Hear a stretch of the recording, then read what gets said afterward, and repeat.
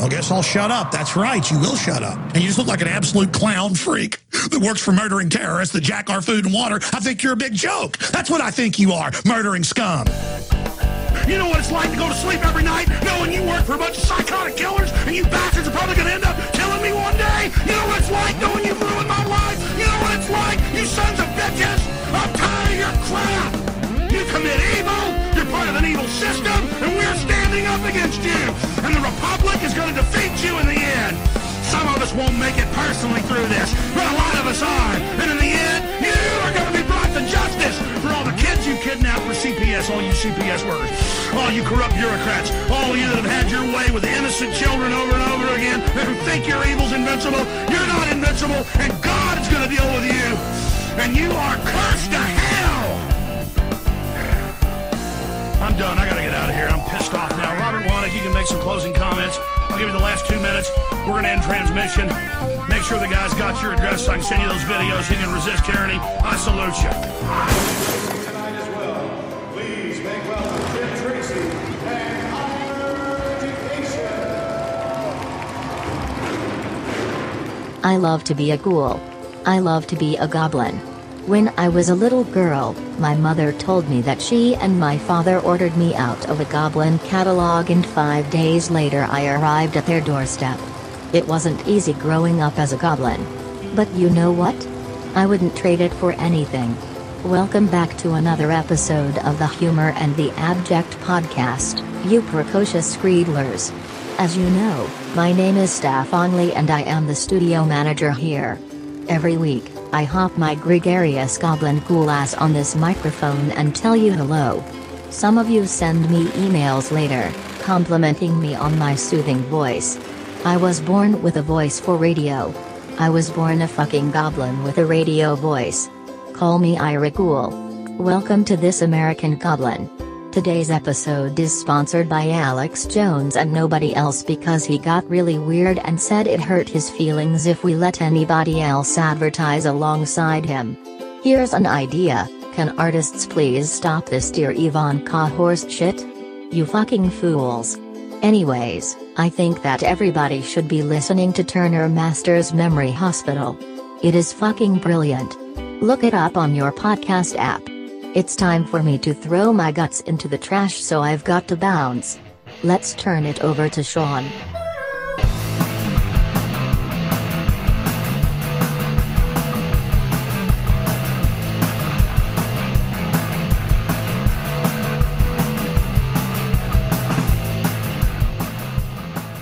I'm Ira Glass, welcome to Jackass. It's episode 12 of the Humor and the Abject podcast. I'm your host, Sean J. Patrick Carney. Before we get started today, I wanted to acknowledge and thank the members of Black Lives Matter, the IWW, the DSA, Antifa, and any and everyone else who showed up in Charlottesville, Virginia last weekend to stand in solidarity and defend the city and its people against white supremacists. Racism is a foundational element of this country, whether people want to admit that or not.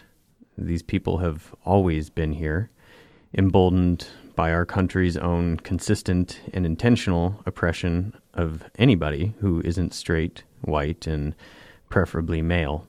Donald Trump didn't invent racism, and it'd be great if everybody could stop insisting that they can't believe that this is how the United States is in 2017. It's always been like this. If you are white, like me, listen to black people. Listen to all people of color.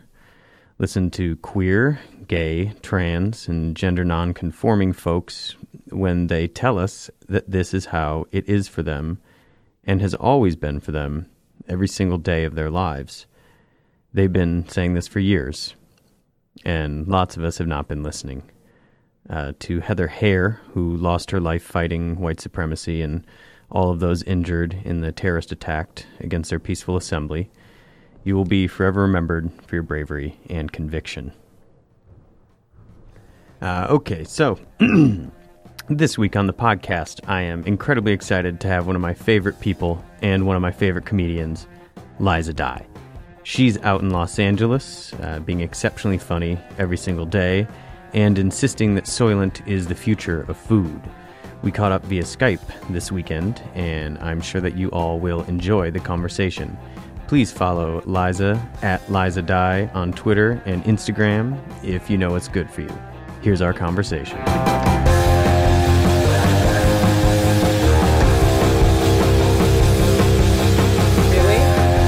It seems like it was perfect on my end. That's weird.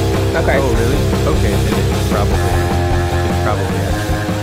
It won't be very hard for me to pick it up. But,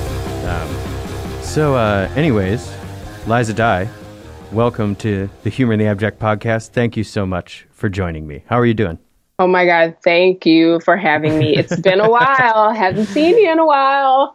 I saw you a little bit ago when you were in New York because you did a show that I helped put together, which was super cool. That was so fun at Over the 8. Yeah, I've heard Over the 8 is no longer. It has closed. Yeah. Oh, so sad.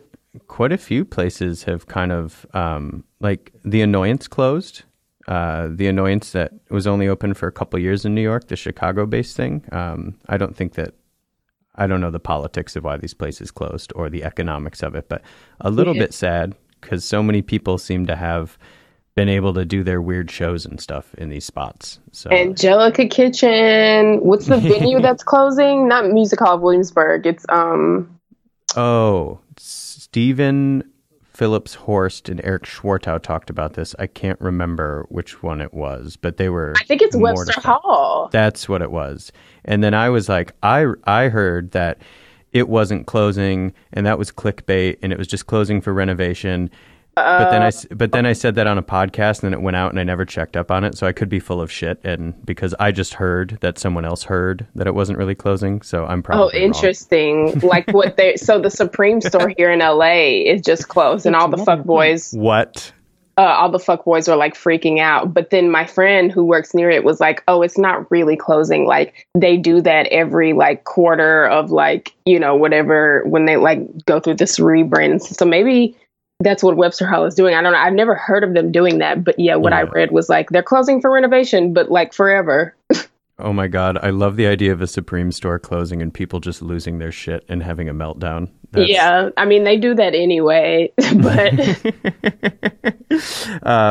So we're, this is going to come out on Sunday, but we're recording on a Friday. How's your week before the weekend been so far? Oh my God, this week has been awful. This retrograde is kicking my ass.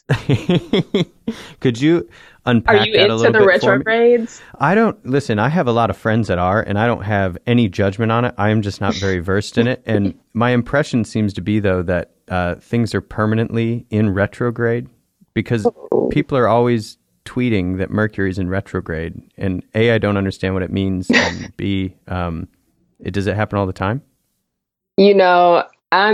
I'll just go ahead and admit I'm a poser. I don't know shit about it. It's a very big astrology culture in LA, which I love. But yeah, I have no idea what it means. Like there's this woman that my friend put me onto when I was staying at her place in Bushwick, Susan Miller. She's like the OG astrologist. So I started reading her horoscopes and stuff, which are really in depth.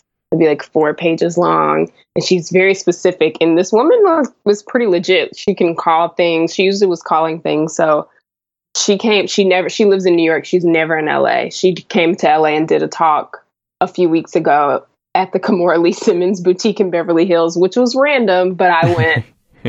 I was like, I have to see this woman. Like, there's a story that she like died one time on the operating table and came back to life, like all this crazy shit. And I was like, same. So, oh shit. So I had to go link up with her. I bought a calendar that you can see, but the listeners can't. That's her calendar that she makes. And it's like got all of that in that. It's like Mercury will be in retrograde from this date, and it has all the eclipses and stuff. Everyone's excited about the eclipse on Monday. Yeah. Do other planets go into retrograde or just Mercury?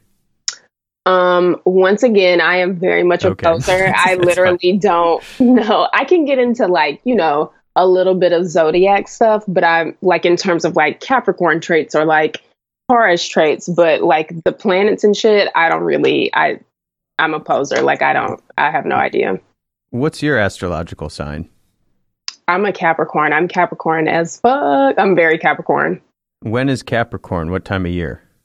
Capricorn is, this is something really interesting that I read the other day. Capricorns both begin and end every year. So Capricorns are in December and January. I think it starts like December 22nd and then it ends on January 19th.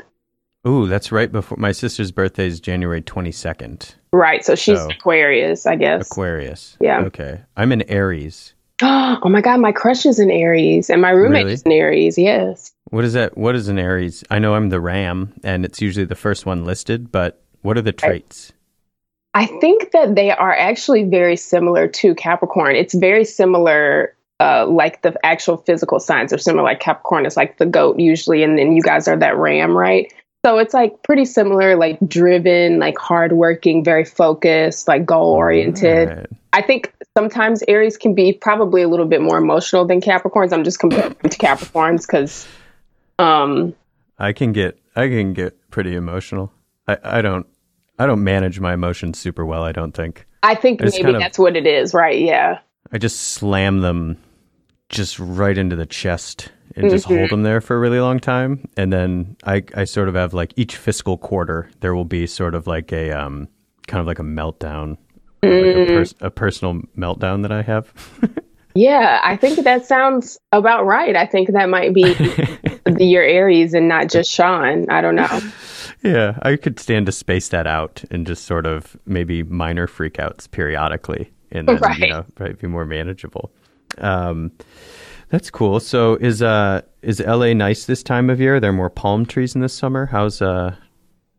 What's it all about? Oh my God, I love LA so much. I mean, I obviously, left New York under really bad terms. I felt like it was like a bad breakup and I'm like, New York and I don't talk anymore. Like, we're like, I'm dating LA now. Things are really going good, You're not putting like a name on it though or anything just yet?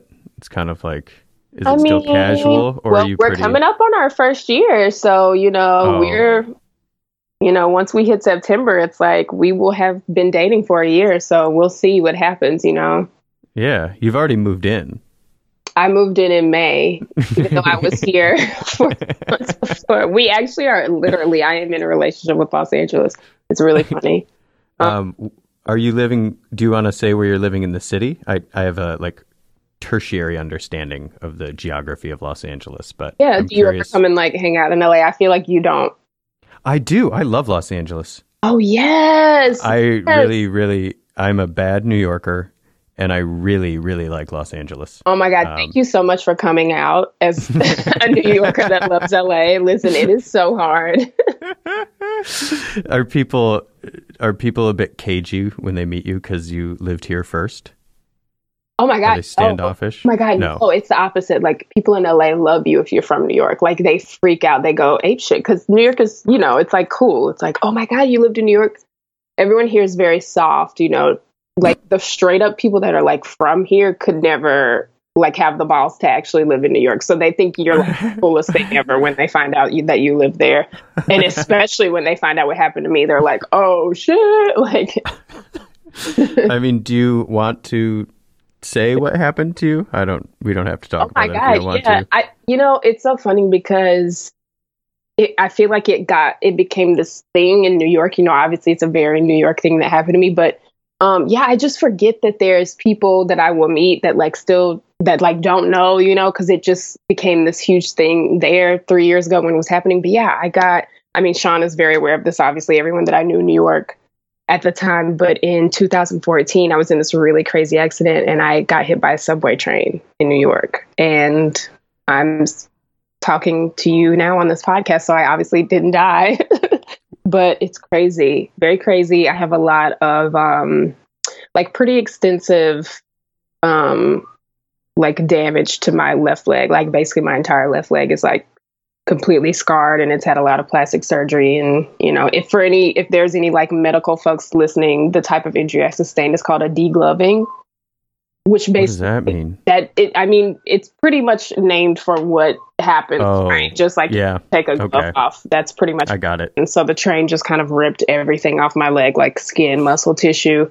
Do you remember, you probably don't watch Jimmy Fallon much, But like, do you remember when he was like wearing like a bandage on his finger for a really long time? Jimmy Fallon, not Kimmel. No. One that's in New York. I know the difference, but okay. No, I don't remember that. I know Jimmy Fallon because he was the one who always fucked up every SNL sketch that he was in because he would start laughing. Exactly, him. I get the white Jimmys confused. I get the white Jimmys and the white Chris's confused in show business. So I was probably trying to differentiate for myself to make sure I was talking about the proper one. But anyway, we had the same injury. I remember one day I went to go see my plastic surgeon and he was like, I know another comedian that had a degloving injury. And I was like, ooh. He was like, Jimmy Fallon. His wedding finger got caught on something and it was a deglove. It ripped everything off his finger. And apparently his staff and everybody that worked at, late night tonight with Fallon or whatever would like give him a hard time. And they'd be like, oh, you're faking it. Like you're wearing that for so long. You don't need to wear it. And it was like, actually it was a really bad injury. Oh my God. But you survived that. And that's just like, I don't know. I am just in awe of that and the fact that you didn't let that define you and that you are able to talk about it. And I mean, I've had you as you were a guest in one of my classes a few years ago and that was pretty, not too distant from it. And you were just cracking jokes about it and like, being like, you're like, do y'all want to see it? And the class was like, yeah. And I was like, but just being able to process like a trauma like that and turn it into something funny is, everybody talks about that's where, a lot of comedians draw from this or that or what have you, but not at that level usually. That's like you had a near-death experience. I mean, truly. Yeah. I mean, yeah, it's very crazy. And, it's definitely one of those like cheesy moments where it puts everything into perspective, certainly. And, you don't really I feel like I have a completely new life. And that's another reason I'm really grateful that I was able to like move to Los Angeles and just kind of, have a clean slate. Like I couldn't imagine if I had to like ride the train every day that I was hit by or like, like my mom. Yeah. My mom is just like, please don't ride the train again. I'm like, all right. But yeah, it's a lot, but I definitely am able to like, develop this, Los Angeles is really conducive to my healing process, being here. Yeah. Well, you've got sunshine. It's not like sunshine, snow everywhere. It's a very, you don't have to get on the train. Totally. Yeah. It's great here. I'm thriving. But I do miss everyone in New York. Like I wish that I could, after living here for a year, I get it. Like I get why New Yorkers talk so much shit about LA and I get why like everyone in New York is like people in LA suck. Like it's true. But so I wish that I could take like everyone in New York and just like bring them here, They'll give it 5 years and they'll all bail and probably go there. I feel like even though there was like this horrible traumatic incident, you probably cut like a good 5 years of time out when you would have just been like, no, I'm going to keep trying this. When in the back of your head, you were like, I want to go to Los Angeles probably the whole time. Oh, for sure. You did like a jump forward, like in a video game when you get to like skip a bunch of levels or something. Oh and just went for my God, that's such a good way to describe it. I've been trying to figure out how to explain like, yeah, that's literally how it went. Like I had wanted to move here for so long anyway, and this accident just like sped up the process for that. And like you said, like in the video game, just I got to like jump up a few levels, geographically speaking. Yeah. Wait. So where are you living though? I live right on the border of Los Feliz and Silver Lake, which is kind of like very cool. I have this whole like. The whole year that I've been living here, I'm like, oh, okay, so is this neighborhood kind of like the Green Point of LA? Or like, is this neighborhood like the like Canal Street? Like, it's so funny. So Silver Lake, Los Feliz, it's kind of like the Williamsburg. Yeah. Bush. Yeah. I think Koreatown is the Bushwick of LA. I was staying on my friend's couch in Koreatown before I got this apartment. Koreatown's definitely the Bushwick of LA. Like it's getting very gentrified. It's like the up and coming area. Like people are moving in there. And is that where like the Mocha and like Geffen and that stuff is? Well, the thing that I learned, sort of, yeah. So the thing that I just learned recently, someone that was like born and raised in LA was telling me that like Koreatown and downtown Los Angeles are pretty much just going to morph into like one big like lower Manhattanish, if you will, area in the next like few years. Like, so yeah, it's basically kind of in the same area. Like Koreatown's just a hop and a skip to downtown LA, which is where all those museums and like the arts district and stuff is. Yeah, because I would go out there periodically to do the Los Angeles Art Book Fair, and that was at the Geffen Contemporary, which I'm terrible with like directions, but I seem to recall being very close to Koreatown because I went to dinner there several times and I could walk there from there. For sure. But no, that's cool. I really do like Los Angeles a lot. I have a friend who, you know, I lived out in Portland for a while, and one of our buddies went to LA, and I got to go stay with him a little over a year ago. And it was like April. So in New York, it was still shitty. It was still pretty gross in New York, and I just went there. And the funny thing was, everywhere that he wanted to go to, he mostly walked in his neighborhood.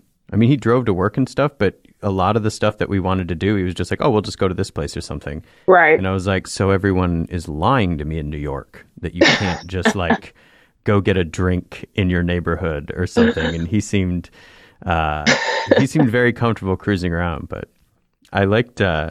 I stayed in Silver Lake one time when I went there, and I think it was in, is it Los Feliz or Los Feliz? I feel like people pronounce it different ways. And oh my God, that's a whole, there's so many little like, you know how there's like the East Williamsburg drama in New York, like, yeah. You know, depending on if you're a realtor or a resident. Exactly. Yeah. And people be like when I first moved to New York in like 2011, like these girls straight up I almost witnessed like a fight break out between these girls because they were like, East Williamsburg isn't real. Like, that's not even, you know, so like, yeah, the whole like pronunciation. I know. Like, actually, yeah, the whole enunciation thing, I don't know. I mean, I don't really feel comfortable speaking on that because I'm not from here. I've only been here less than a year, but like I will say that Spanish, and like it is, you know, it is a Spanish language, right? The word feliz, so it's like that's feliz. how it is said. So, but like white people here say whatever they say. I don't even know how they say it, but it's not right. But that's what they do.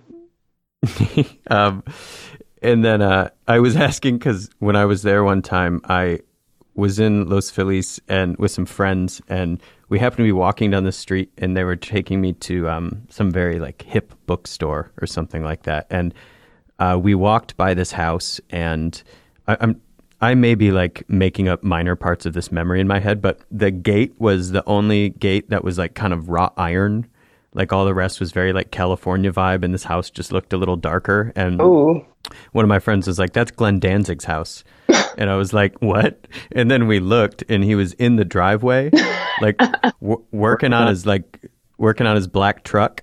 But he had to have like a step stool to get into the hood because he's really short. And it was a really exciting moment for me because this person that when I was a little tween, I was obsessed with is, you know, I'm like 6 or 7 inches taller than him now. And I'm not a tall dude. So that was, I feel like I'm not good at seeing famous people. So I would probably be a really annoying resident in LA. I really Did you say something to him? No, he was pretty far away. But yeah, I saw Larry David here the other day.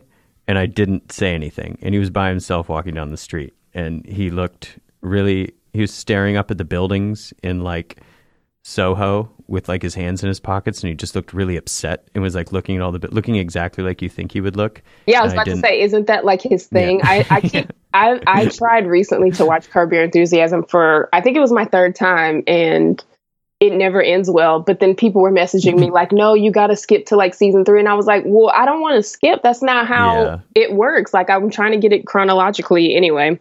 Yeah, it seems like that's his whole thing. It's just like pissed off, like old white man. He's just right. Very upset. What are these buildings doing here? Well, people live in them. I don't know. But I didn't say hi to him. So I felt pretty cool. I was just like, nice. Just saw Larry David. No, well, you fit right in LA because people like, you know, everyone like sucks everyone's dicks, but then they pretend like they don't care at the same time. It's a very interesting balance what happens here. I watched that. I don't know what it was, but it was a little clip. You're like at a sleepover with these Oh, two women, and they're basically asking you, you just moved to LA. What have you learned? And you're like, people do not like being asked what they do here. it's weird. It's so weird. It happened the other night. Like I was at a dinner party and some girl was talking to the girl next to me. She was like, I hate that I'm going to ask this, but like, what do you do? And then the other girl didn't really have a response. She was like, I make art. And I was like, oh, it's weird that you didn't just say you were an artist. Like you said, I make art. Anyway, yeah, people are weird about that in LA. People are weird. Once again, I get it after being here a year. Like I get everything that all the New Yorkers always try to warn me about. That's funny because like here it's straight up just like somebody will be like, what do you do for a living? And then I'll tell them, they'll be like, where do you live? And I'll tell them, then they'll be like, what's your rent? Yeah. Like they'll straight up ask me what I pay in rent. And that's how I was. And I still kind of am like that here. But I definitely, obviously came here and was like, oh, what do you do? What do you do? And people would be like, no, don't. Why do you ask that? Like, no. Because people here like slip into this laziness, which is what the girl told me, right? She was like, well, people are like very like dreamers here, and stuff. So I guess, I don't know. Like I said, people are kind of like really softies out here, but it's cool. That's cool. I want to go someplace where I'm a tough guy. I think that would be. Oh, I think that would be cool. That's like I said. Like they gag when they hear that you lived in New York. They're like, "Oh my god!" So you mentioned your mom a little bit ago. She lives in South Carolina. Is that where you're from? I was born in Connecticut, and my dad lived there, so I would spend time with him. He passed away when I was 12, but yeah, I went to high school and college and stuff in South Carolina. Do you have a fondness for that area, or is it just kind of like I'm just asking because I've talked to a few different people on here who kind of, as they've gotten older, have begun to be okay with the place that they sort of grew up, but while they were there, they didn't like it. But I don't know what your experience with that is like. I'm sure it's the South. I'm sure it's a little complicated. Those people, were they from the South or just like... No, these are people who are from like, they might be from the Midwest or they're from like this place or that place and they didn't like it. And then now that they're older, they're kind of like, oh, I feel a nostalgia for it or something. Oh, interesting. Yeah, I've definitely heard that for sure. And that's what happened to my mom, right? She moved to Connecticut when she was like really young and had me. And then like as soon as she got into her like late 30s, she went back home. Like, people miss it. But I mean, I'm 28. I'll be 29 next year. So I don't know if I've hit that moment yet. Yeah. But I don't know if I will. I mean, South Carolina is pretty rough. Like, rough in terms of like, if you are like a creative, like queer person of color, like it's not the most, like the best place for you to thrive in. And yeah, you are kind of, if you're just a creative of any type, like you kind of are like fighting tooth and nail to like escape. Like you kind of have to escape, South Carolina, like North Carolina, Georgia, Tennessee, Alabama, those really like the real Mason-Dixon areas. I lived in Virginia for a minute, but that is only South, and it's like audacious, like kind of insistence that, I mean, I know it was the seat of the Confederacy, but it's like, it still feels outside of the insane amount of monuments and Confederate flags. It feels very mid-Atlantic, like the places around it don't feel so much like when I've been further into the South where it has a very distinct kind of character or something like that. For sure. What was young Liza like? Oh God. I don't know. She just probably very like curious. I used to like take things apart and put them back together. Like I thought I was going to be like an engineer at one point. I would like take CD players apart and put them back together. I took my first like Dell desktop apart one time. And that's then a big project.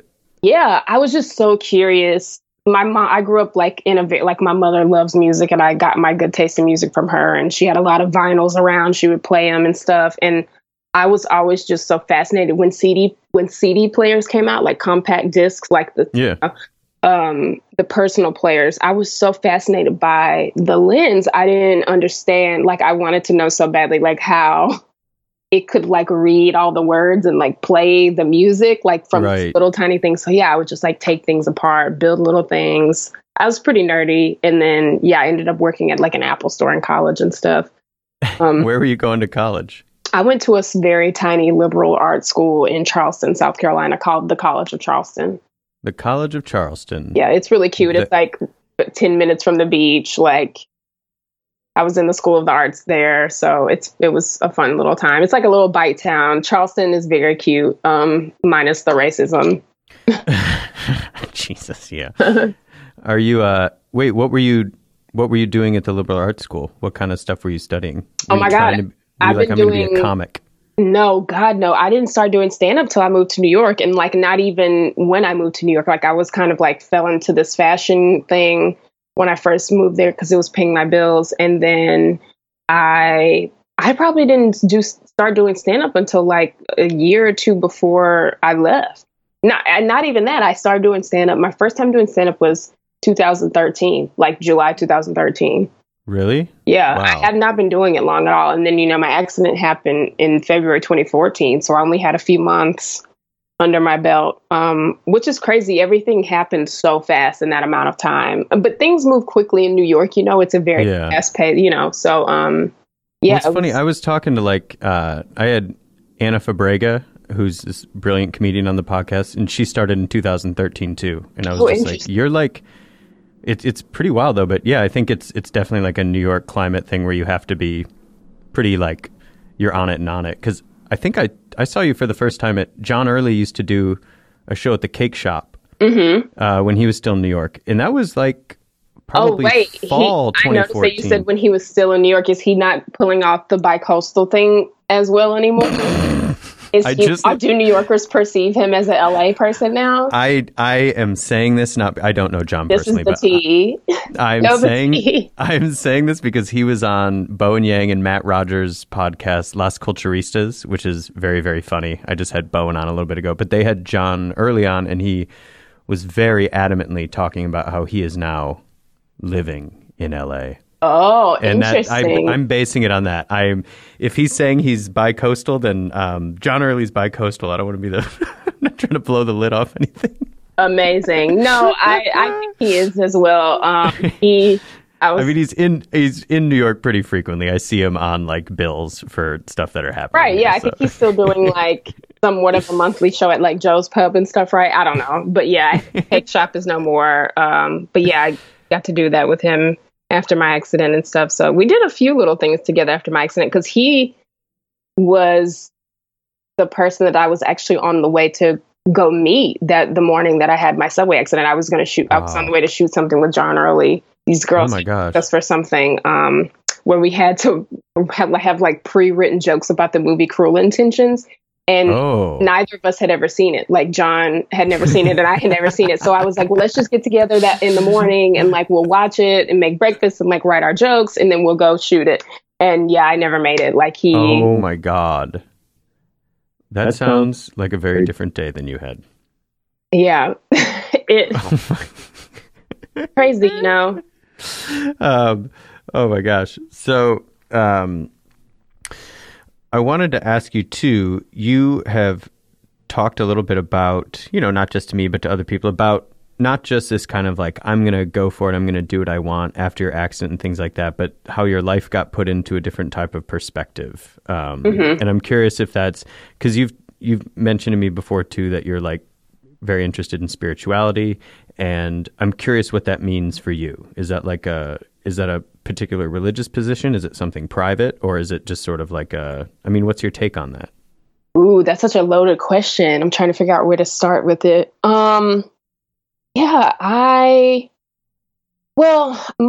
mother is very spiritual. My mother, when I was growing up, she always said, I'm not religious, I'm spiritual. Like she was never like the traditional like Black Southern Baptist woman who would like make me wake up and go to church and Sunday school. Like she was never like that. My mom's an artist, so she's really cool and like open-minded. Yeah, I'm like so grateful for her. She is amazing, and she had the worst childhood, so I'm like in shock every day that she was able to like raise me with so much love and like culture and anyway, so yeah, so that's kind of a little bit about like Little Liza and just like the environment that I was in. So I've never been crazy into like religion or like God and stuff. Like, I think I probably always believed in God. There's obviously some sort of higher power, unless you're like, what is it? Is it like atheist? Or I guess agnosticism is like, there's nothing.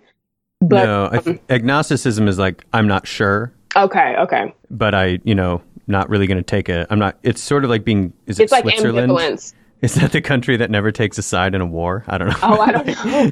That's It's funny. like- We need to start doing that though. Yeah. And Like then, we're just not going to choose. We plead the fifth as a country. and then atheism is like a staunch disavowal of Okay, yeah. So it of wasn't- any higher power, right? Yeah. Right, yeah. So it was never that for me. Like I always was like, there's obviously some sort of, even if it's like on a minimal scale of like, if you put good energy out into the world, like you'll get it back, whatever. So, but I, just had some very like surreal, eye-opening moments when I was in the hospital after my accident with like prayer and just being in just immense amounts of pain, as I'm sure you can imagine.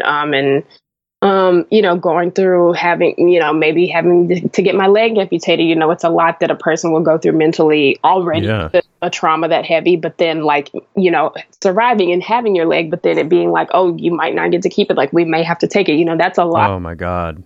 So yeah, I just had these I had a very specific like moment of prayer. I never was like a huge prayer, but like I would have these really, really terrible bandage changes.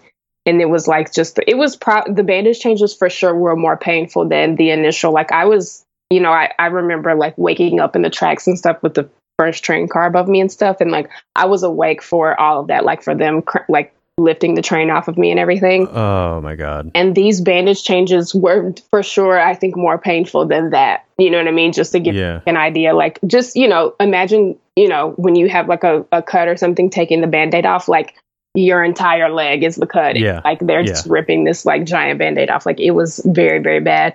And it would happen every day. Every day. My class just would come in at like 6 a.m. I developed anxiety because of it. Like I still have trouble going to sleep because I wouldn't go to sleep. I would just stay up all night. There was a clock right above my bed. I would just watch the clock all night. Knowing that was going to happen. Yeah, they're coming, right. Yeah. So this was happening. And I have a cousin who's a nurse in South Carolina, and she would be like the only person that I would know that would be awake at that time, right? Because she would be up for work herself. So I would always text her, and she was also one of the people that could like stomach the like gory images of my leg. Like I would take pictures of it and send it to her. She'd be like, "Oh, it's nice." And so we developed this relationship, and then I was telling her about it. Her name's Hope. I was like, "Hope, I cannot take any more pain. Like no one can tell me how long it's going to last. No one has any answers for me because it's a very rare injury. People that get hit by subway trains, if they don't die, then it's amputation immediately. So no one. It's not like you can't find there's not like a support group that can come and meet in your room to talk about like, oh, how do you cope with this? I mean, or something. it's just like that thought is like so far out because you're just so doped up on morphine at that point. Yeah. Like that's something that happens like years later. You know what I mean? Like when your brain actually really starts to process what happened to you and your trauma. And so, you're just kind of alone navigating that situation. Like it's not like a broken bone where it's like, oh, it'll be 6 to 8 weeks to heal and the blah, blah, blah. It's like the doctors are like, we don't know. We're just going to try this and see. Wow. So no one had any answers for me. I didn't know how long I was going to be in pain for, and I just could not take anymore. Like I was like, that's it. I'm at my max of like pain that I can take. I mean, I was getting ketamine injections. Like it was so bad. And my cousin I was like, I think I'm going to tell him to amputate it, like, because I can't do it. I don't know what this is going to be like, and I'm not equipped for this. And my cousin was like, you know what, just pray. Just like ask God to like, just tell him everything you told me. And that's one thing my mom always taught me about praying. Like my mom prays a lot. She's like, it just talk to God, like how you and I are talking, like just talking. And I say God but it can be literally whoever, can be Buddha, whatever you identify with as your higher power, but just like, it's just a conversation. And so I did that. And I was just like, I cannot take this pain. I don't know what to do. And they came in for the next bandage change that morning. And I just kind of like closed my eyes, like, and they were like, all right, we're all done. And I was like, what? I didn't feel a thing that morning. And that really like shook me to my core. And I've been praying ever since. And everything that I pray for usually happens. The mindset is such a huge part of it. And however somebody gets there, if they are praying or if it's through any other type of just having something that you kind of are, because you're talking about this moment where you're like, I don't know that I have something to look forward to because of this pain. I just want this to end. And then so many people, though, who have illnesses, and of course, this doesn't work all the time, but people who have illnesses and maintain like this kind of through all odds, maintain a positivity or like some belief or some hope, or like admit that like this is outside of my control, but I can do this to try to bring it to a better place. It's pretty astounding how people can heal and what their bodies can do in connection with their mind, and just like putting it out beyond themselves to say, whatever's there, please come in and help heal. Like, yeah. That's it. And that's a big part of it too, you know, just like humbling yourself enough to ask for that help, right? Because I feel like we as humans, a lot of time, like we get so, especially when you live in New York, you're so focused. You're so just gonna say that. And like, yeah, no, in New York, it's like, I'm going to do this. I don't need, you know, it's like, so yeah, that's a huge part of it. It's just when you are able to humble yourself enough to be like, you know what, I cannot do this on my own. I need help other than like what a human being can do for me. And if you just, it really is like very simple. Like I think churches and religion cloud it. It's so easy. It's just like, just be a fucking good person. Just put good energy out and you will get it back. You know what I mean? Like that's literally all it is. Yeah. Well, I think about that too in a lot of other ways around art communities and comedy communities and things like that. And sometimes I kind of just pause and reflect on the people that I feel that I'm close to, or whose work I really love or that I respect. And so many times I kind of just remember that most of these people are so damn nice, like, and not in some shitty, annoying way, or not in some like meek way or whatever. I mean, they're very driven people, but they have a humbleness to them, and like just a niceness that's so refreshing, and that just like any other body, like the body of these communities gets stronger and bigger because of it, which is for really sure. cool to see. We made the joke that once he gets into office, it's one thing if he has some establishment folks to guide him through the mines of Moria. He used the Lord of the Rings analogy. If you're not a J.R.R. Tolkien fan, you won't know what I'm talking about, but I think most people are from the movies. It's one thing if he has a guide that's kind of a bad guy to take him through the mines of Moria or under the mountain. But if you catch him kissing goblins, or if you catch him in bed with a goblin, that's a problem. If he, say, signs on to the TPP, that's in bed with a goblin. Trump charging into a goblin's nest, kissing goblins, goblin vomit, catch him in bed with a goblin. Now, because we're going to have a new scale here. I'm actually going to have it made digitally where it's on a scale of goblins. Is it charging into a goblin's nest, hacking them to pieces? Or is it just going, around the goblins? Is it kissing goblins, even though you still stab them, you give them a kiss? Or is it catching him in bed with a goblin? And then the final scale, is Trump going to have babies with a goblin and actually help the New World Order and turn against us like Darth Vader? Is he going to marry a goblin? So you just learn about another level of the scale. Not just in bed with a goblin, marry a goblin.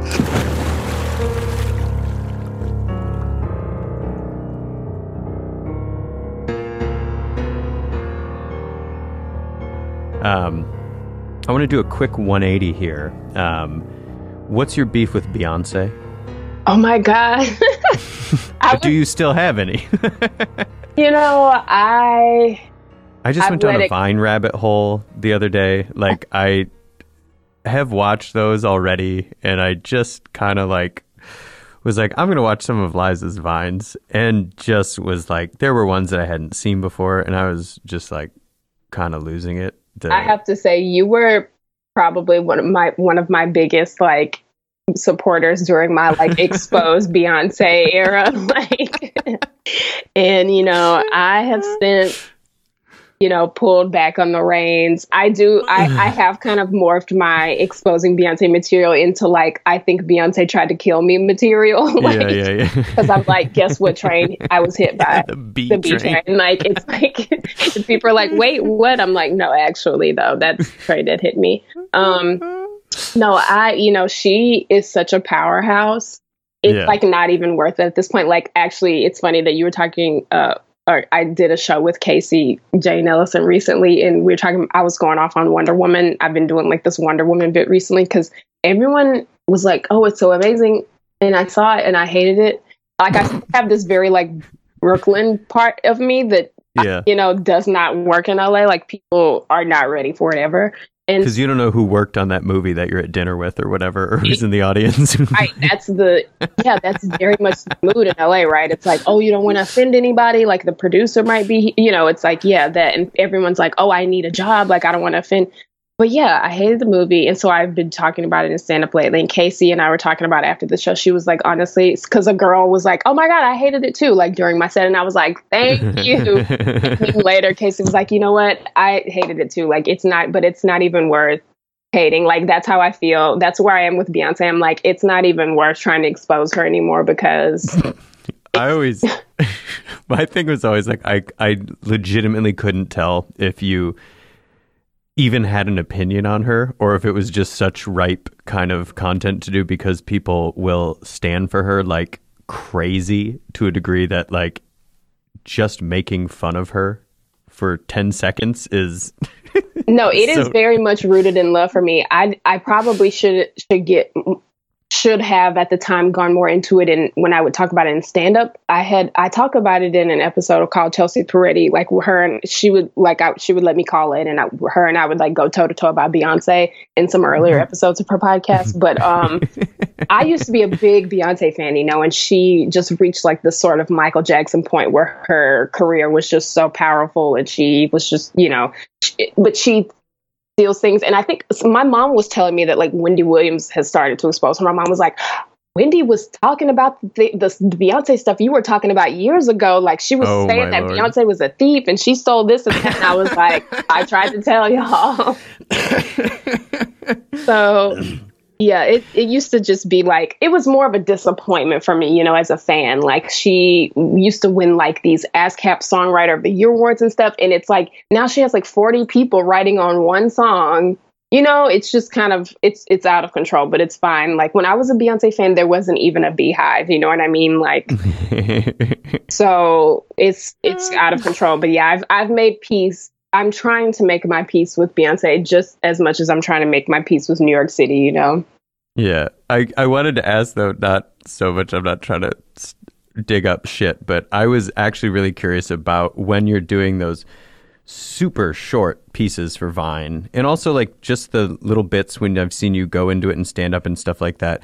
Are you just like, do you just sit around and just kind of like say things out loud and be like, can I sound like Beyonce this way? Or are there very specific things that you're like, I'm going to figure out how Beyonce would say this? Or are you just sort of around the house just looking at things and being like, doing your Beyonce voice about the blender or something? Because they're so niche and ridiculous. Like the one where she wants Jay to read a book to her.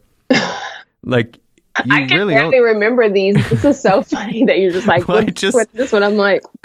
I go pretty hard before I talk to people and like dive into like everything that I've ever seen of theirs, just so I feel fresh. But just the like, you literally, it's just your eyes. You reach a finger out, you almost touch a book, and then you just say, Jay, come read this book to me. It's like 9 syllables, but it's just so fucking, the economy of it is what I'm really interested in. Like just how quick, it's like you don't even have to like physically inhabit her. It's just like this, you create this tiny little blip where it's like so funny. And I just don't know if that's something that you're writing down or if you're like, I'm going to give this a go. Oh my God, no. I mean, for me, it's all in the voice. Like I've always been very into voices. I love like animation and like closing my eyes, like trying to figure out whose voice it is and stuff. Like I've done that my whole life. And yeah, I got invited to do like an SNL showcase, like right before my accident. And like, I just did like every impression. Like I was doing like Whoopi Goldberg and like Rihanna, like Michelle Obama, like Tyra Banks, like all these people. I even did like Brad Pitt. Like I thought it'd be funny to throw like a random white man in there. Yeah, I'm very rusty on the impressions, though I haven't been practicing at all. But I'm pretty good about just being able to like watch an interview and like really closely like mimic the voice. So yeah, it's for me, the process is like just getting the voice down. And then in terms of like the content of what she's saying, like it's just kind of whatever.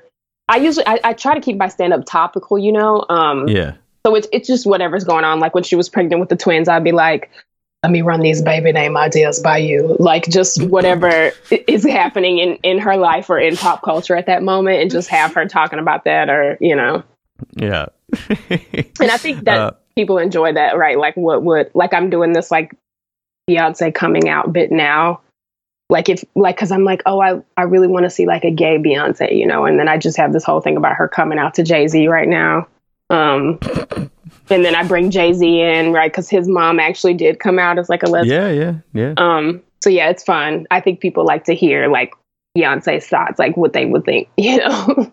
Yeah. Well, speaking of famous people being lesbians, do you have any celesbian news for me or for the listeners? I wish. The ladies are so quiet right now. There's not much happening aside from like Kristen Stewart and Stella Maxwell getting a dog. Like there isn't much going on. Like Harry Brown seems really quiet. You know, Cara Delevingne is doing whatever she's doing. You know, the ladies that really run the lesbian empire haven't been giving us a lot of content lately. But, you know, this time last year it was an abundance of lesbian content. Like Kristen Stewart was like hooking up with St. Vincent, and St. Vincent was like with Cara Delevingne. She like broke up with her, and there was so much happening. Like Carrie Brownstein was like with Taylor Schilling. Like there was a lot. We got a lot of content last year. So maybe everybody's just fucking less now. I mean, it seems like I know people's libidos are a little. It's millennials are destroying celebrity lesbian sex. It's the new like thing on it's like millennials are killing sex. Like I keep trying to think about things that millennials have killed, and the other day I realized that I think quite literally millennials have killed the magazine rack next to the toilet industry. Like I haven't read. I just look at my phone. I used to have like amazing. My dad still has a bunch of magazines by the toilet. He has like Angler. It's like a fly fisherman magazine. And he's like a white guy in Northern Michigan. So there's definitely like an LL Bean catalog in there that I've read, you know, while I'm home for Christmas. Yeah, we do just look at our phones. That's funny. It's the time. That's a good time to catch up on like Instagram stories and to produce content. Like you've really got, you know, you've got to keep putting it out. What Kanye West one time said, yeah, I tweet when I'm on the toilet because that's when I think of the best shit. Well, Liza, I know that you've got to go to a meeting. So I want to wrap this up, but I wanted to say thank you so much for doing this over Skype. And I'd really love to see you the next time that you're in New York. And I hope that everybody who's listening who doesn't know Liza's stuff already, which I think a lot of people do actually, but please check it out. Follow Liza on Twitter. It's at Liza Dye, correct? That's correct. It's Liza Dye on Twitter and Instagram and Facebook. Whatever else there is. It's just Liza Dye, Lizadye. Cool. Well, thank you so much, Liza. It was really awesome to talk to you today. Yes, thank you, Sean. It was great talking with you as well, catching up. Yeah, and thanks everybody for listening. We'll catch you next week. Oh, I'm a gummy bear. Yes, I'm a gummy bear. Oh, I'm a yummy, tummy, funny, lucky gummy bear. When you realize how fake it all is, the football, the basketball, the Lady Gaga, the Justin Bieber, who gives you these carbon tax messages. They tell your kids they got to love Justin Bieber, and then Bieber says, hand in your guns, pass the Cybersecurity Act, and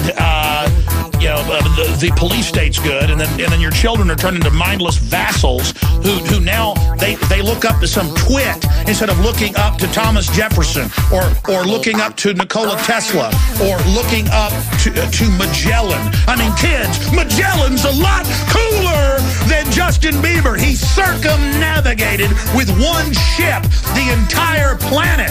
He was killed by wild natives before they got back to Portugal, and when they got back, there was only like 11 people alive of the 200 and something crew, and the entire ship was rotting down to the waterline. That's destiny. That's will. That's striving. That's being a trailblazer and explorer. Going into space, mathematics, quantum mechanics, the secrets of the universe. It's all there. Life is fiery with its beauty. It's incredible detail. Tuning into it. They want to shatter your mind talking about Justin Bieber. It's pure evil. They're taking your intellect and your soul and giving you Michael Jordan and Bieber. Unlock your human potential. Defeat the globalists who want to shatter your mind, your doorways to perception. I want to see you truly live. I want to see you truly be who you are.